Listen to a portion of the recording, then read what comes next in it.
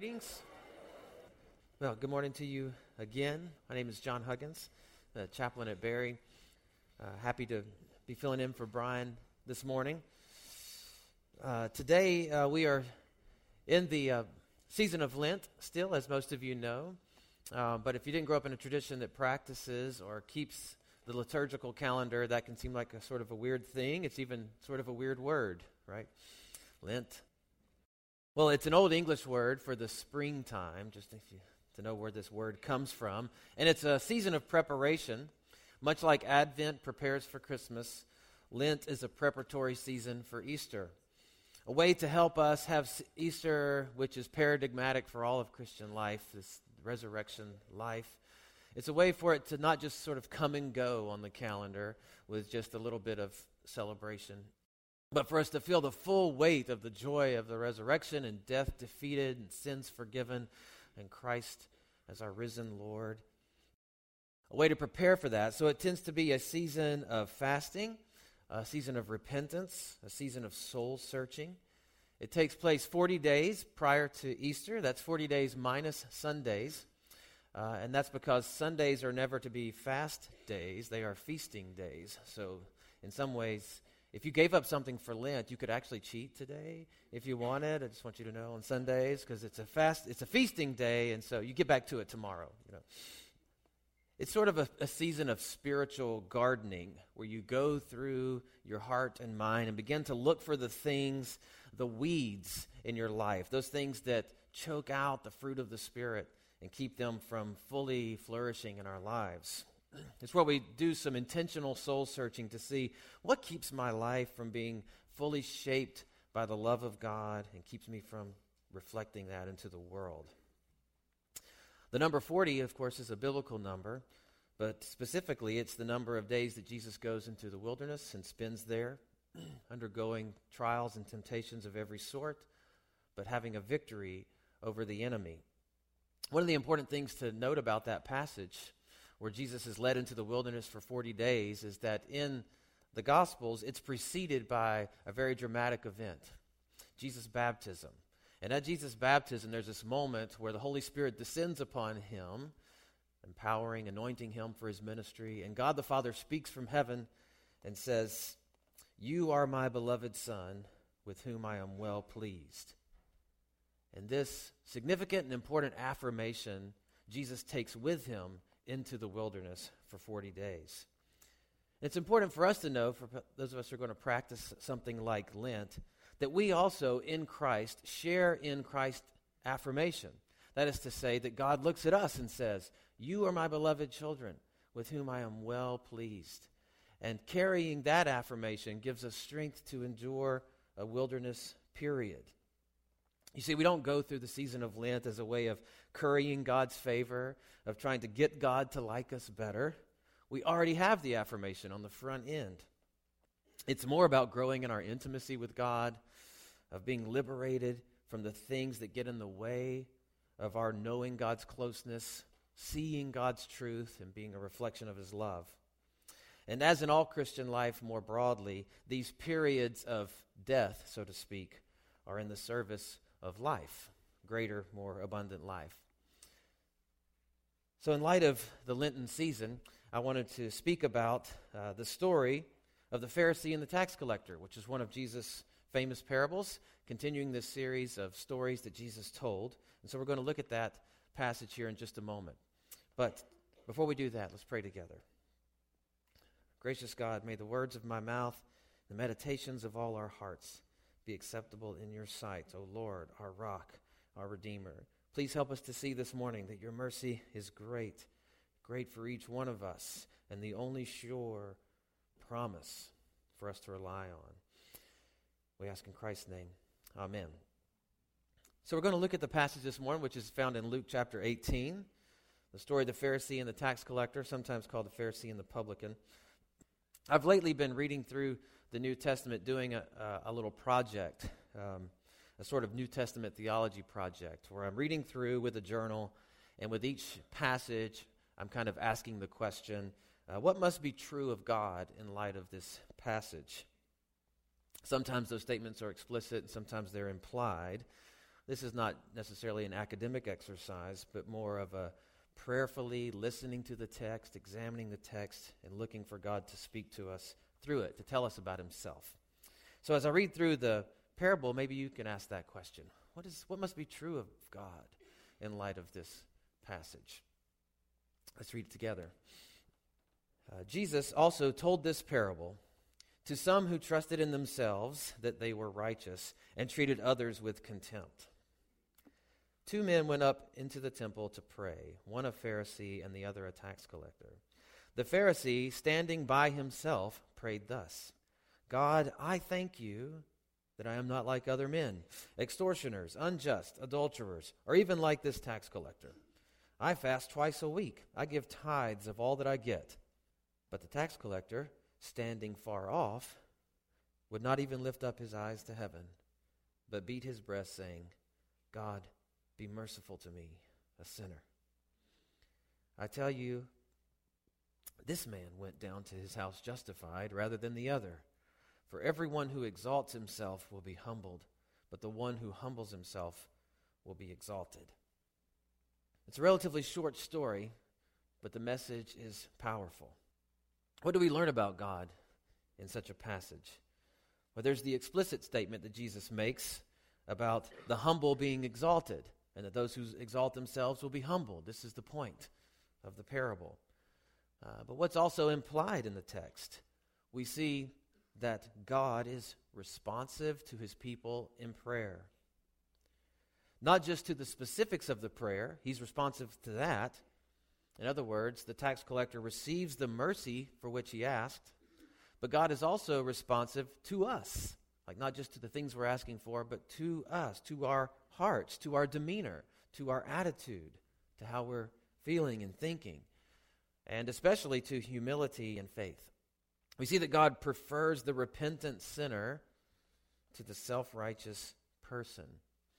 And Jesus echoes words found in Proverbs 3:34, which are also quoted in the New Testament twice, 1 Peter 5 and James 4, where it says that God opposes the proud, but gives grace to the humble. And we'll talk more about pride and humility as we go. Let's walk through this passage, though, for a moment.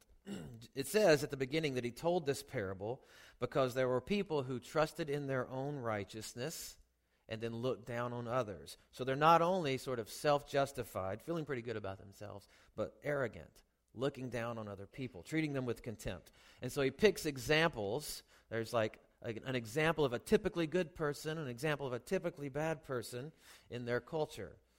So the Pharisee, who are the Pharisees? This particular Pharisee is proud of his extra works. That is to say, he goes beyond the law of Moses, doing things that aren't even commanded there by fasting twice a week and tithing everything that he has.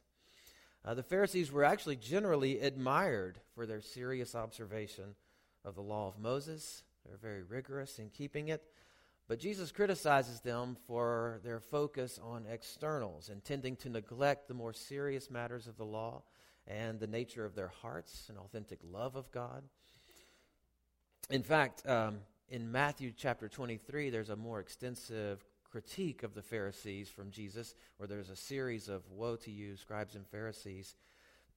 And he says something very similar in Matthew chapter 23. In fact, the same verse is repeated, that those who exalt themselves will be humbled, and those who humble themselves will be exalted.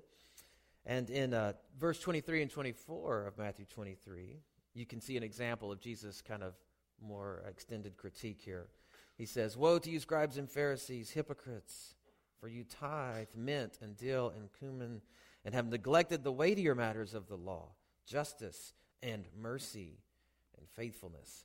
These you ought to have done without neglecting the others. You blind guides, straining out a gnat and swallowing a camel." That's a great statement. And then there's the tax collector. The tax collectors are almost always presented negatively in Greco-Roman literature. Often irreligious folks who worked with the Romans. So if you were a Jewish person working with the Romans and collecting the taxes, sort of seen as a traitor to your people. Opportunities for corruption abounded, and people seemed to assume the tax collectors were corrupt. But this particular one, a typical representative of someone that the crowd might see as bad, begs for God's mercy. doesn't try to present his virtues to God, but simply leans on the hope that God will be merciful. And of course, Jesus says it's this one that went down to his house justified rather than the other. You see, the Pharisee standing by himself, the text says, he's sort of isolated from other people, reflecting on his own goodness. And then the tax collector standing far off because he's afraid. He knows he doesn't deserve to be in God's presence. And the overall point being, the one who renounces any claim to righteousness and looks to God for mercy is the one who is declared righteous by God. Let me say it again. It's the one who renounces any claim to righteousness and looks to God for mercy. That's the one declared righteous by God and who goes home at peace with God. Lately, I've been reading through St. Augustine's Confessions with a group of students at Barry, and all throughout there are themes of pride and humility that are addressed throughout, and you can actually see the logic of this story and others like it informing the way Augustine thinks about life with God. And Augustine's a North African bishop, late 4th, early 5th century, arguably the most influential theologian in Western Christianity. And there were several excerpts from the Confessions that I wanted to share with you, also as a way of sort of recommending it. You know, it's actually not difficult to read, and everyone should read this book at some point. It's really important. The Confessions by St. Augustine. Okay, I got that in there. But listen to this, a couple of excerpts from him. He says, "When I am evil, making confession to you is simply to be displeased with myself. When I am good, making confession to you is simply to make no claim on my own behalf. For you, Lord, confer blessing on the righteous, but only after you have first justified the ungodly." So his point is, when we come to God in confession, when we're conscious of sin, our confession is an acknowledgement of need. We need his forgiveness. When we come to confession and we feel that we've been good or done well, confession is making no claim on our own behalf. My goodness is not my own, but a gift from God, the work of the Spirit. At one point, or at many points throughout Augustine's life, he struggled to attain or become righteous on his own. And he has this moment of trying to get rid of certain sinful habits and vices where the Spirit speaks to him and says this, "Why are you relying on yourself only to find yourself unreliable? Cast yourself upon him. Do not be afraid. He will not withdraw himself so that you fall. Make the leap without anxiety. He will catch you and heal you." Again, relying completely not on oneself, but on the mercy of God. Again, he says, "My Lord, every day my conscience makes confession, relying on the hope of your mercy as more to be trusted than its own innocence." I want you to think about that last phrase there. The hope of your mercy is more to be trusted than its own innocence. Augustine says, I might think that I'm innocent. I might feel innocent. That is not reliable or trustworthy. That sense of my own goodness. I'm okay. I'm not really much of a sinner, or I haven't done that badly. Says the hope of God's mercy is more reliable. You can trust it. You can totally bank on that and lean on that. Again, at another point, he says, no one who considers his frailty would dare to attribute to his own strength his chastity and innocence, so that he has less cause to love you, as if he had less need of your mercy, by which you forgive the sins of those converted to you. It's like he's saying, if we saw reality as it was, no one in their right mind would think that on their own they have become righteous. For he recognizes something about himself, and he says things like this, without you, what am I to myself but a guide to my own self-destruction? I highlight things like this in the book because I'm relating to these. Yes, this is true. In your eyes, I've become a problem to myself. That is my sickness. Can you relate to that? Ever since that's true? I'm my own worst enemy. I'm my own problem. There's things going on in me. There's a war going on with me that makes me sick. And yet, he will say, even though I'm a guide to my own self-destruction, self-justification still worms its way into me. It's still there, trying to stand on my own 2 feet before God. But then at the conclusion of reflections like these, Augustine writes, there is one hope, one ground of confidence, one reliable promise, your mercy. It's almost as if he was reading this passage before he wrote that. Only one thing you can fully be confident in is that God will be merciful to the repentant. So again, the one who renounces any claim to righteousness and looks to God for mercy is the one who is declared righteous by God. The Greek and the Hebrew words behind the English word mercy point to God's loving generosity. That is, it's an appeal to his kindness, his steadfast love, his willingness to forgive and pardon sin. In this particular passage, the word that's used is more like the person is asking to be propitiated toward me. That's a fancy word. That's a biblical word that's associated with atonement and reconciliation. And the reason why that's important is because the tax collector is not simply asking to be let off the hook. I've done something wrong, just let me off the hook and I can go my own way. He's asking for a new relationship with God. He wants to be reconciled and in fellowship with God, not just free of guilt, but be rightly related to God. The one who looks to God for such mercy is declared righteous, or as it says in the text, is justified, goes home justified.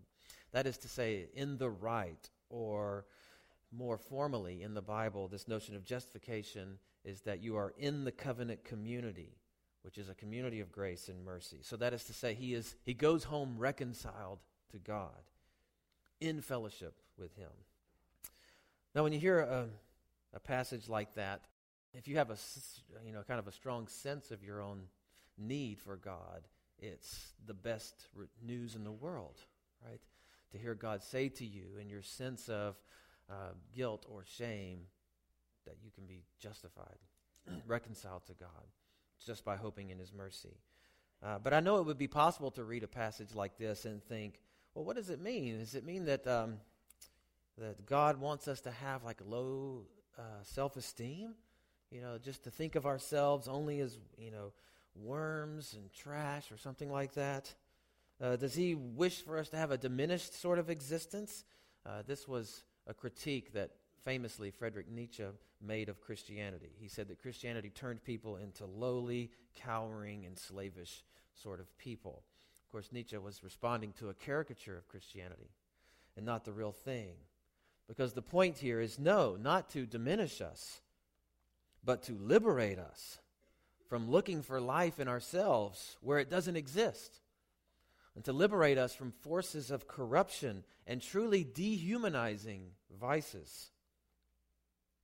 You see, self-righteous pride naturally leads to destruction, whereas humility leads to life, because humility leads us to the triune God. Humility puts us in right relation to God, where once again we can be his image bearers rather than pretending to be him.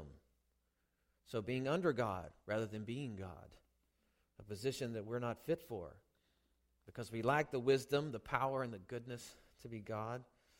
No, humility leads us to God, who is the giver of life. As it says in John chapter 10, verse 10, the thief comes only to steal and kill and destroy. I came that they may have life and have it abundantly.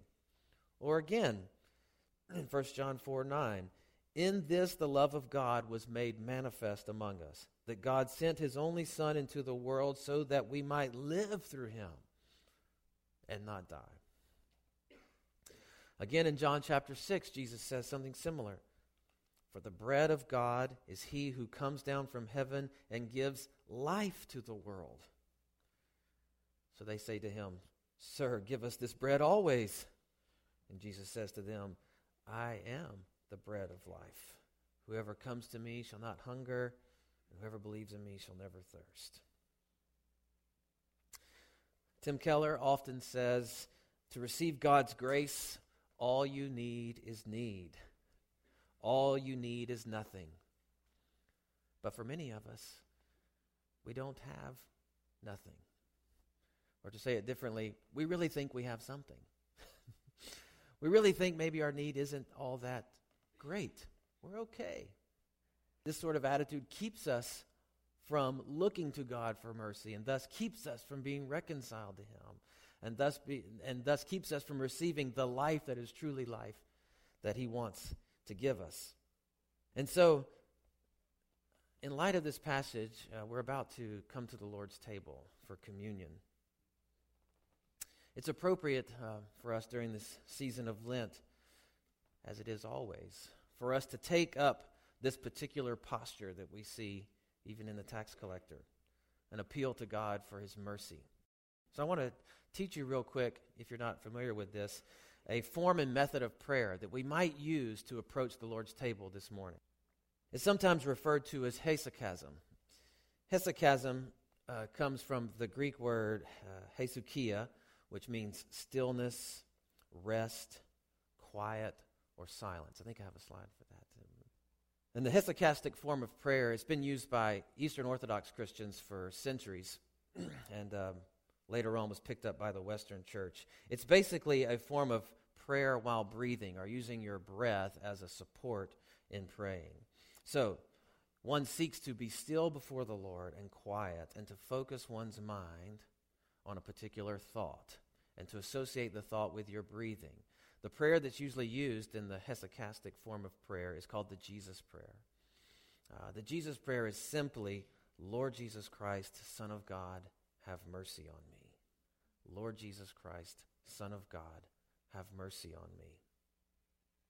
Oftentimes the way the prayer is used is that while breathing in, one would think or pray, Lord Jesus Christ, Son of God, and as you exhale, have mercy on me. This prayer echoes the prayer of the tax collector.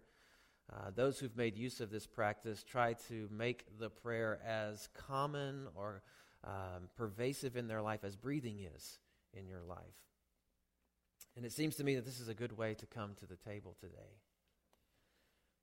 So as we pray and begin to move towards the table in a moment, maybe you'll take up the Jesus Prayer yourself as you breathe in, Lord Jesus Christ, Son of God, and as you exhale, have mercy on me. Relying on the sure hope, the sure ground of confidence, the one reliable promise that God will be merciful to those who seek it from him. So let's pray together. Gracious God, we thank you for the truth revealed in this passage, that not only are you responsive to our prayer, you're responsive to us, knowing what we need, and that this appeal in faith and humility to your mercy we're especially responsive to. I pray that every person in this room today could know the joy of being declared righteous, in the right, going home reconciled to you, in fellowship with you, and ready to reflect the life that is truly life back into the world. As we come to your table here in just a moment, we pray that you would please bless and sanctify these elements to be for us true spiritual food and drink, that your Holy Spirit would come upon them to minister to the needs of every person here today. You knowing each person's need for strength or comfort or healing or help or deliverance, for comfort. Would you please minister to those things to us through the sacrament? We ask in Christ's name. Amen. On the night that he was betrayed, the Lord Jesus took bread, and when he had given thanks, he broke it and gave it to his disciples, and he said, "This is my body, which is given for you. Do this in remembrance of me." And in the same way afterwards, he took the cup, and he said, "Drink from this, all of you, for this is the cup of the new covenant in my blood, which is poured out for the forgiveness of sins. Do this as often as you drink it in remembrance of me." These are the gifts of God for the people of God. We can take them in remembrance that Christ has died for us and feed on him in our hearts by faith and with thanksgiving. All baptized Christians are welcome at the Lord's table. And as you come this morning, let us remember and pray with the tax collector, Lord Jesus Christ, Son of God, have mercy on me.